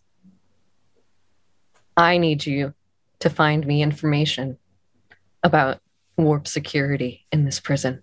I think you could do that. You and your wife. Yeah. Lovers do lovers work. Lovers do lovers work. I'm going to let you roll demonology to see how he does when he goes away to do his Good job. luck. Good luck, my friend. I'm going to say it's only difficulty 2 this time, like only 2 purple. Okay. And I'm going to give you a boost because I think with his wife and his new love, Torch has found new purpose. That's and I'm what going to she's give you a here to setback bring because joy. people who are in love make poor decisions when it comes to That's their fair. caution and That's paranoia. Look, it's fair. They're on their honeymoon. You know, like This is no one very makes true. good decisions on their honeymoon. Do you know what? Gotta I'm be going to fair. give you another boost because he's looking, you spent him specifically for paperwork. And I think he would have the ability to get paperwork out more than he would Yeah. if you'd sent him to like ask questions, but he would have access to like the astropath chambers or other things that need cleaning. So Yeah, we're running with this book theme. Yeah, and then he could just get in there and look it through stuff. Yeah. so difficulty 2 purple, we'll give you 2 boost and 1 setback along Okay. with. Do I your still get core my boost for perception or no? Because it's him. Not for perception this time because he's the one doing the looking. And Okay. Del, remember we have, I believe, 5 now story Yeah. points. So should I use a banked. story point and Yeah. then I get another instead of a green, it becomes a yellow? That's And correct. you get Yep. 4 yellow. Yeah. Yep. Okay. We So should it's spend gonna these be- rather freely anytime it seems Yeah. reasonable to do so. So is it 4 and 1 then? No. Yep. Yep. 4-1. Okay. So then I have 4 yellow, 2 purple, 2 blue, and 1 black. Correct.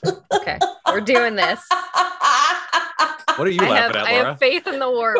You are Four yellow. secretly the greatest leader of humans. 4 yellow is just like I unheard think of. you are the emperor. Are you just corn? I just can't. I got 5 advantages and 2 failures. I just can't. I the dice don't love me. I have My- been there. My Del, let me demon tell you. friend is just upset with me. I guess the hand thing is just throwing me off. It's just I'm doing my best. Oh, Well, you gave me Um, some blood, but amazing. where's your hand blood? Honestly, I don't care for this. Yep. Torch is arrested. While trying to steal you information.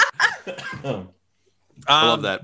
However, Could the I? rumor does filter down that Torch was arrested for trying to steal from the astropath. So you do manage to confirm that the astropath lives on Beta Block. So you know that that is true. Okay. That is all you know, because I'll give you that as a mini success for your advantages.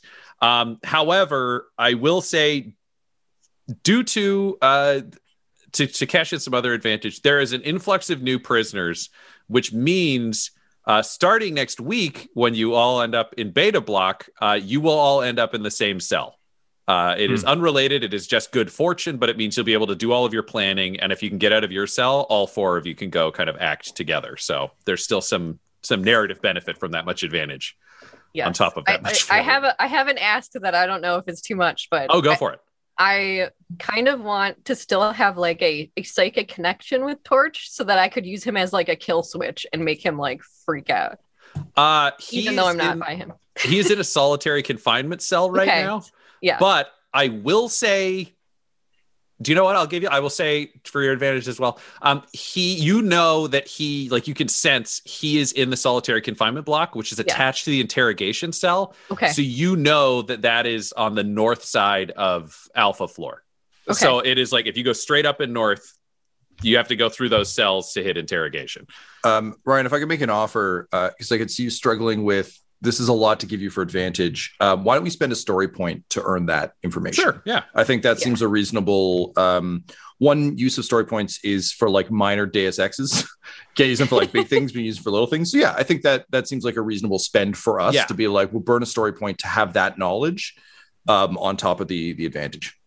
Yeah, that makes a lot of sense. Thanks, Tom. I had forgotten about that. There's so much use for story points. I didn't know about it until I was trying to figure out if Laura was going to die one time. So yeah. Essentially, you've all played different games with us before, but a story point can be used as stress. If we're looking at it as the way we've used stress in various things, it's just like, oh, I have this thing that I would reasonably have. Here's the reason why. Story point, you have it. Okay.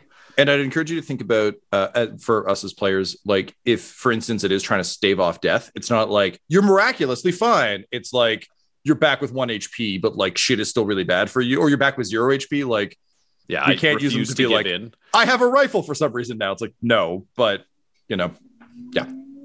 All right, Flinch, you have your final week in prison. What do you want to learn/do? The place has become a powder keg. There have been multiple lockdowns because 2 gangs that you are not really aware of are fighting. Also, everything's getting dirtier because the janitor was arrested for trying to steal from the cypher. Yeah, they don't have any like backup like servo janitors, right? Nope, you're not seeing that. You get the feeling they're not retasking a servitor that has a gun from security to mop. I know. I'm just like, ooh, what can I tech? It's fine because now it smells like home. Yeah, that's right. That's so true. I feel like we should all get a boost for that. It's a morale boost. Yeah, really.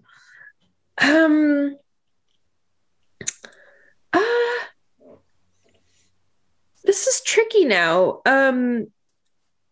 Because I'm not sure what else like I can see. Like, is there anything else that I can like observe like at all that I haven't already asked for? You've observed what you can, but you could also you could try to overhear guards about things that are happening up further in the prison. You could be asking for other prisoners what they know. Like, prisons are a rumor mill. So also, if you've got some tech skills, you could try to appeal to a guard to be like, hey, do you guys have anything broken? Do you want me to be the janitor? Like, this is very open world, but in a fun way, as opposed to a you need to worry way. Like, it's kind of like, what do you think would be cool? We'll find a way to do it with your skills. Right. I think what I would want to do is, because like, I'm sure we've now like heard a lot about like the other gangs. Like, we're now very aware of like the situation. And I think like there has to be people like around who have like thought about breaking out, who have tried to break out, who have like formulated like even some minor semblance of a plan. And I want to talk to those people because I essentially want to like basically like, I don't know if it's like convince them to whether it's like give me like intel on like what they've seen or like try to get them to like do a breakout so I like get more information on what's going to happen. Awesome. You ask around, you kind of have a couple of those little conversations, and you end up chatting with, like, getting brought to the cell on your floor of an old man named Smoosh is all he's known as. And when you go in, you realize he is missing both arms and one leg. So he is a one-legged old man. Okay. With like a long white beard. He's bald. His one arm is it's like his leg, you know, you can see there was burliness to the guy before that's kind of drifted away as kind of more of him's gone. And he's just like, what do you want?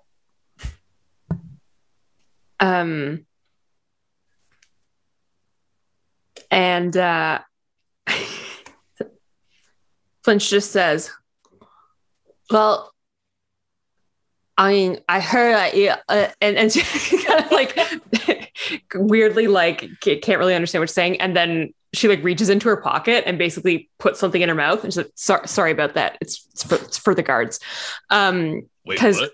What's up with your mouth?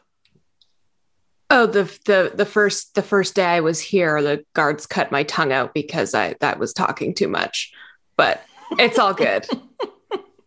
She's basically like had this like, it's like, she's like basically taken like metal bits from in her like cell and like formed kind of like a prosthetic that does like just for the tip of her tongue so she can talk somewhat normally. Anyways. You make me some arms and a leg. Because right now I'm literally a one-legged man in an ass-kicking contest. Well, yeah, I mean, I think we could come to some sort of arrangement.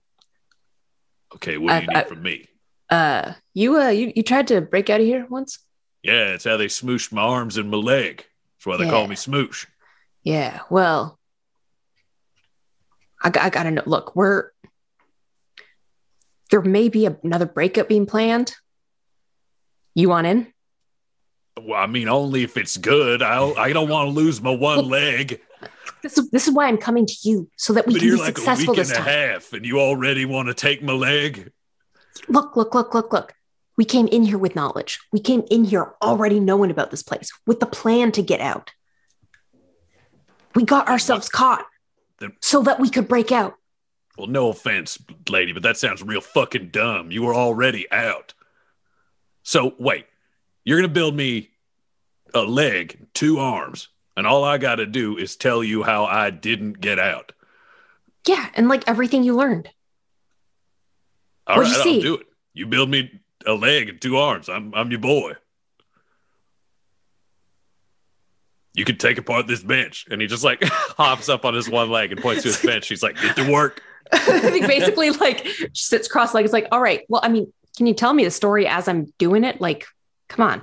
And she just starts like basically trying to like rend the metal herself. Just like... Well, let's see how this first limb goes, and we'll see how much of a fucking story you get. So can you roll me a tech use, Laura? Yeah. I'm going to make this difficulty 4 because this is insane. In my heart of hearts, look. Just the legs off the bench. She's good at tech, not people. That's all I got. Jesus. I'm going to say 2 setback because it's real hard to build functioning arms and a leg out of a bench, but I'm not going to say it's impossible. Is there anything else you would argue should be added to this check? No, I think it's pretty ridiculous too. So great. I'm also going to go great. I'm going to upgrade one of the difficulties for a story point. Yeah. I want to see 3 triumphs out of this. Yes, I do. God damn it. If the dice just triumph through this whole story, it's going to be amazing and weird. This means Corn has our back. I get to remove 2 setback dice from any tech use check. What do you get that That's with? Knack for it. It's a talent that I have. Oh, fine. Knack 2, baby. Should have given me 4, asshole. Well, it's nice to know that Laura antagonizing the DM isn't a Tom thing, just a roll thing. Whoever sits in Laura the chair. other day described it as a fun bit I do people like. I was like, yeah, sure. Oh my God. There's a reason Dell has to keep drawing new portraits. No. We're keeping Dell in business. That's the important thing. This is job security at this point. Yeah. All right, Laura, I think let's see what you get. All right. 2 advantages, 3 failures. I deserve that. All right. I think you've built him a statue of a leg, and when he stands on it, it breaks and he falls over, and then he falls down and he goes, because you got some advantage in there, right? Yeah, I got 2 advantages. He's like, yeah, I knew you fucking couldn't do it. I just wanted to see you try. That was all right. So here's the deal. I assumed there'd be some fucking way to get a spaceship out of here, but A, I didn't have a pilot, and B, I couldn't fucking find it. So you get up to that fucking alpha floor, there's some way to get to a fucking spaceship, but I don't know it. It's got to be fucking hidden. By the way, don't promise people fucking arms and a leg if they don't have one. Life's been fucking hard enough. Well, all right. I mean, splinters in my fucking stump. I'm gonna have to go to medical. Well, fine. I mean, at least I got you a medical vacation. And just walks out. See, this is the thing about people who are dumb enough. He's just talking to his toilet now. It's just like people who are dumb enough to get fucking stuck here. Right, little smooch? Yeah, that's right. He's got a warped little surface impression of himself. And he gets hauled off to go to medical. So those are your weeks. After those weeks, sorry. You get brought up to Beta Block. You guys are given a cell in the... Laura, roll me that D6 again. 5. All right. You guys are given a cell right next to medical. So from where you are, it's actually a pretty good spot. So you're on the north side. Medical is kind of to the left of you. But you can see the chapel. You can see the shrine next to it. You can see the elevator. Across the way, you can see the like big kind of security vault door. And you've got some view on the like dangling kind of armored shipping crate that has kind of chains running down to it in the center. There's a little control panel on the railing, kind of close to where you guys are, right in front of medical. That's clearly the way to summon the bridge to be able to kind of go out to the shipping crate. You're all brought up over the course of that day by Mustache, who doesn't entirely reveal that he's your contact. But once you're in the cell, Morgath makes it clear that guy was your contact. Hey, yeah, that guy's our contact. I know because he's got a mustache. You're all together. You have your shared knowledge. You know what you know about the prison now and from what you can see. I will say, for the sake of sanity, you would recognize the symbols with your warp sight. Vesnia, the small shrine next to the chapel is clearly the Astropath shrine. Right. It would make sense for Imperial thoughts of the warp being bad to put it right next to the safe chapel, because it means the preacher is right there if anything goes wrong. Also, over the course of that day, the Astropath kind of goes out for a walk, and you see that there is an arbitrator escorting the Astropath around. So clearly there is some heavy stuff. It's not just like, oh, the Astropath just gets whatever they want. It's like, no, that's what's going on. And based on Morgath's view of what occurred, the Astropath is clearly the one with the cylinder key that will give you access to the heavy box. If you want to take that bridge, you've got to go in there. You all know kind of what you know about the prison. You're all reunited after this time, weirdly able to see each other's faces with your smooth hands that you hate. It's time for you to plan your prison break, to figure out how you want to break out and what you want to do before you get there. Our blood-packed prison break Dark Heresy adventure features our GM Ryan LaPlante, along with players Tom McGee, Tyler Hewitt, Laura Elizabeth, and Del Borovic. This episode was edited and mixed by Laura Hamstra, and the One Shots logo was created by Decapitated Markers at Decapitated Marker, that's MRKR, on Twitter. This show's theme music is Gothic Trip with Thunderhorse by Damiano Baldoni, and our ads use the tracks No Control and Chiefs by Jazzar, JAHZZAR, all available at freemusicarchive.org. When it comes to Dum Dums and Dice, you can visit our website at dumdumdice.com, our Twitter and Instagram at dumdumdice, or on Facebook at facebook.com/dumdumdice. But most importantly, we've got merchandise at redbubble.com/people/dumdumdice. Or you could join our Patreon at patreon.com/dumdumdice. I'm DJ OneShot 2.0. Thank you for listening, and don't forget to smash that subscribe button and show your love to One Shots. Wow. Dum Dums and Dice has to give a special thank you to the supreme beings of our Patreon at this time: Christian Menicola, Long Long, the Half-Blind Prophet, James Cuellar, Charles Grams, Christopher Little, Sue One, George Dolby, One True Artistry, Orion Birchfield, Lord of Bradovic, Noel Lewis, Scott Garland, Anthony Griffin, Chet Awesome Laser, Jordan Neesmith, Benjamin V, Gavin and Abby McDonald, Taryn Hefner, Cade Peters, Richard Cranium, Christian Mendez, Anna Zed, Eric Williams, Logan, Fire Unfriendly, Great Dane, Acrix, Cameron Ezel, and Jill and Noel LaPlante. If you want your name to be added to this list, you can join our Patreon too at patreon.com/dumdumdice. Thanks to them, and a little bit of thanks to you. The Fable and Folly Network, where fiction producers flourish.